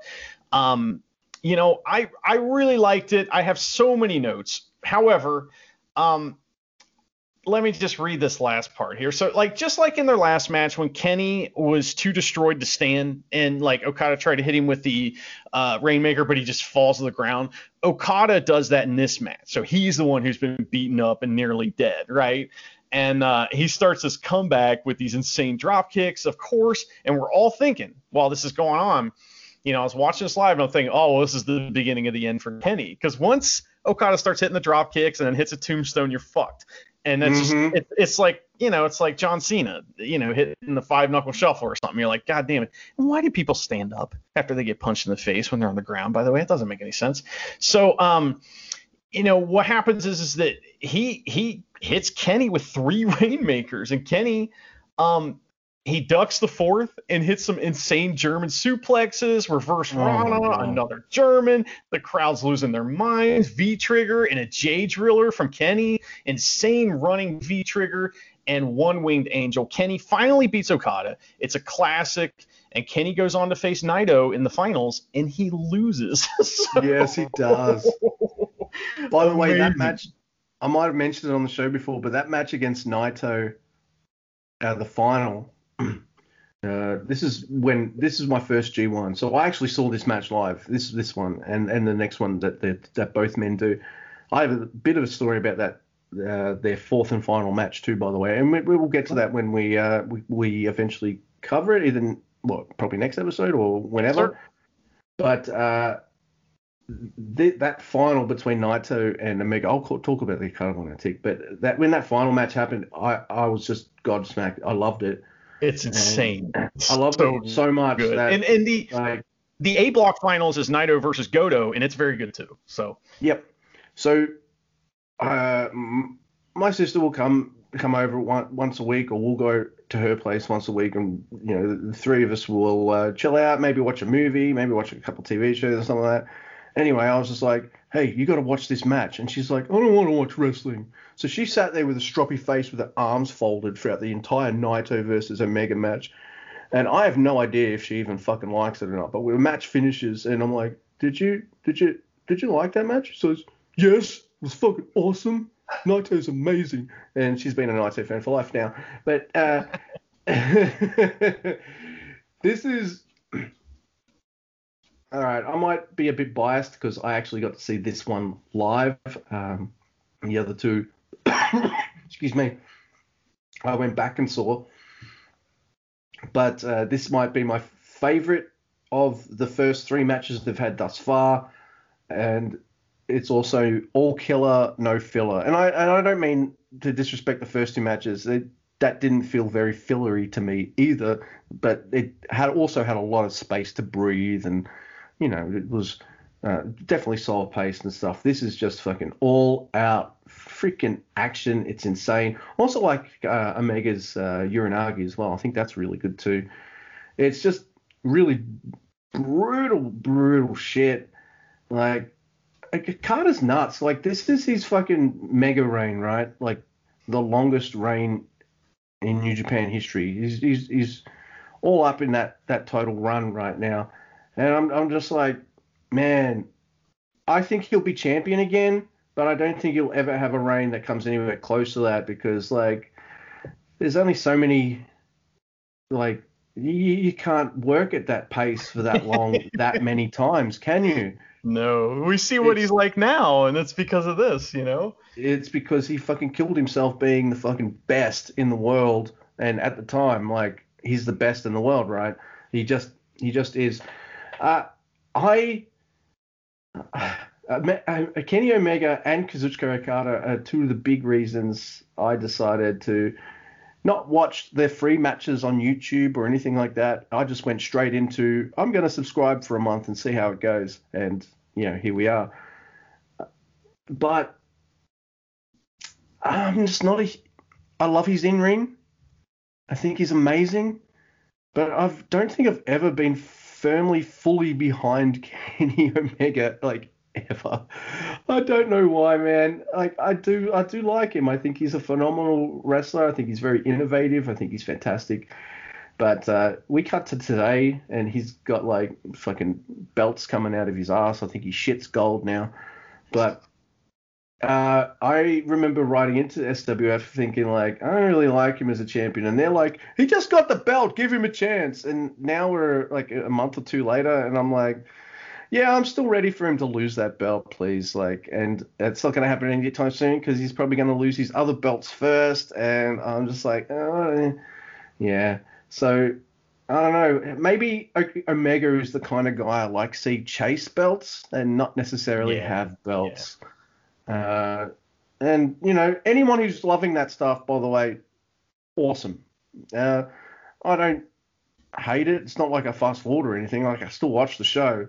But, it's definitely not my favorite thing going on AEW right now, or in wrestling in general. I know everyone thinks it's the new hotness, and if they do, awesome. I'm not going to shit on what people like. I'm going to shit on what I don't like, which is, I think, completely different. I do recall you said you were going to say something about Mr. Yes. Omega. Yeah. So here's the problem with Kenny Omega. Here's my problem with AEW, and why one of the major reasons I don't watch it is because as a wrestler, your job is to pop the fans, not the boys. That's it. That's it. And their whole gimmick is popping the boys. And it's so old. It's so just so tired. And I mean, now listen, I've had bad experiences with that kind of thing in my sphere of wrestling with certain guys that are that way and having to watch that every week and all this bullshit. And so I've been sick of that for a long time. So I don't care about their stupid inside jokes. I don't care, about that. I want to see the stuff that is going to pop the fans. I want them to be performing to us, not to the people in the back. And that's my opinion on that.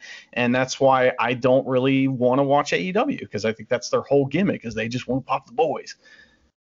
Well, there's a lot of things that impress and excite me about AEW, and I have limited experience with AEW, but what I see, this is what I have found. And maybe it's specifically the elite guys that I'm not, which I love those guys. They're great wrestlers. I think their act is tired.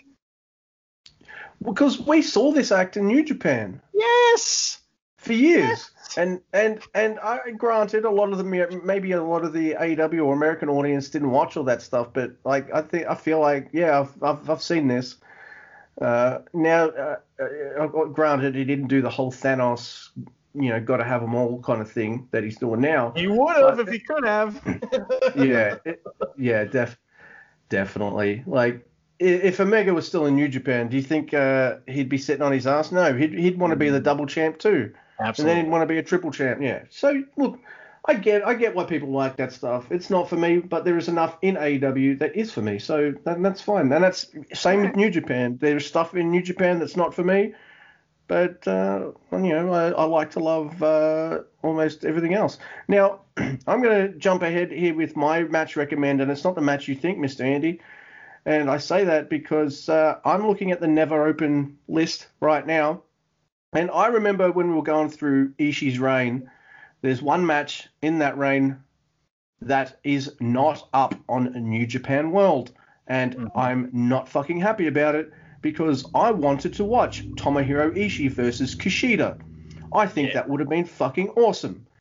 Well, this time, Mr. Andy, it's the same deal, but I don't want to watch that match anyway. It's Yujiro's first defense of his Never Open title, and it's against Yoshihashi, which happened on September 24th, 2014, in the Convex Okayama Arena or something.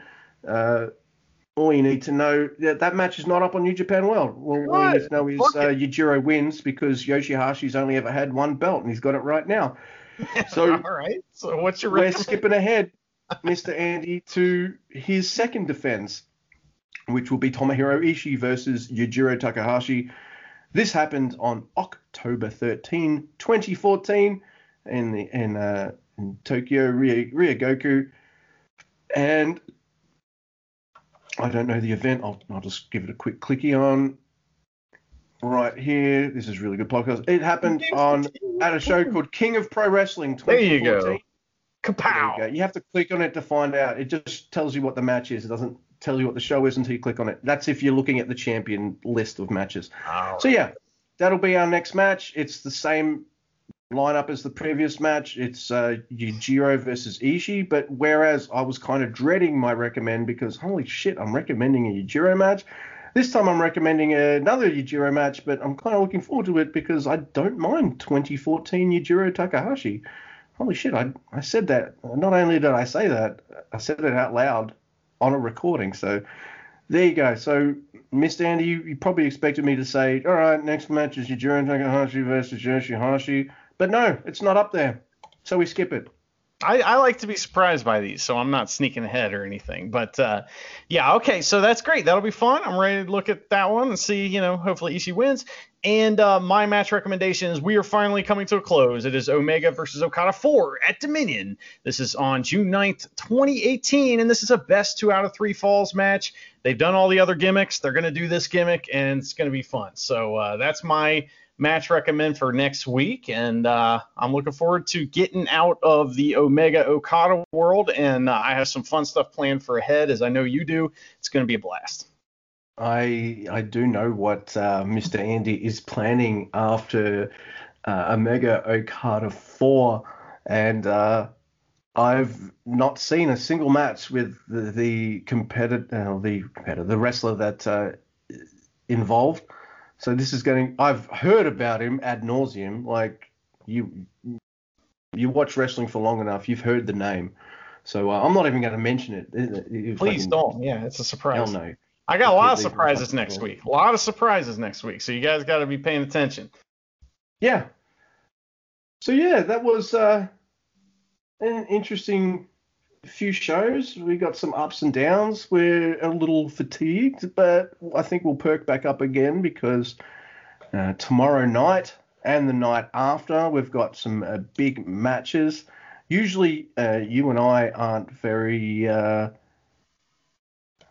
we're not going to fantasy book these, but I just want to point out I'm also having a lot of fun talking to you right now, Mr. Andy. So just let me stall just for that a little longer. Oh, there's a really cool cartoon kind of picture, by the way. I sent it to you of it's actually Smart Wrestling Fans Facebook group's like main photo as well right now, and it's a very cartoon animated thing for the Wrestling Grand Slam stuff. But tomorrow night, that's Tuesday. Tomorrow night we're going to have some fun stuff happening, and that is Zack Sabre Jr. versus Tongaloa.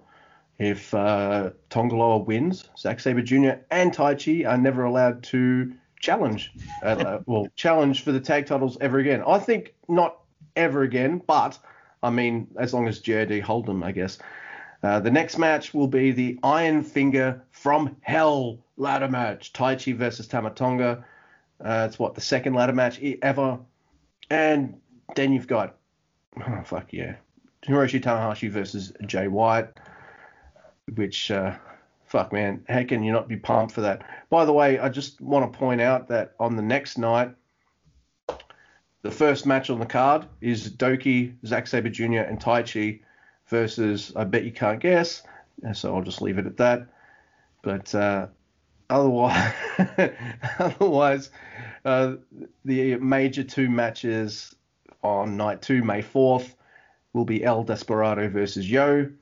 So we won't have to see him tag too many more times, I guess. So yeah, it's coming to a head in a couple of days. So yeah, that's something to look forward to. And then you've got your main event match of that guy versus Shingo. So there's some big matches.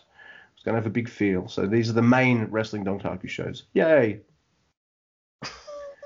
I also want to say, Mr. Andy, before I sign off, sorry, I know I'm talking a bit too much now and you probably want to be like, I'm fucking tired, Luke. I also want to mention that a lot of the matches, Forbidden Door related matches that are happening that involve New Japan Pro Wrestling, they are turning up on New Japan World. So if anyone listening is very curious and they don't want to watch Impact, or they've got a bit of time, like, you can go to New Japan World right now and you can watch the title matches between Finjuice and the Good Brothers, and all that kind of stuff. I think they might even. I wouldn't be surprised if the Dynamite IWGP US title match turns up on World as well. So that's always a really good thing. So if you don't want to pay for more channels, or you don't want to pay another wrestling company money for a subscription or something like that, these Forbidden Door matches are turning up on World, which is very helpful. I guess. It's good for me because I'm not going to watch that crap. So I'll watch it only if it's on World, but I'm not going to cable, fucking forget it, man. Yep. And in the Switchblade, we trust. Tree of Woe.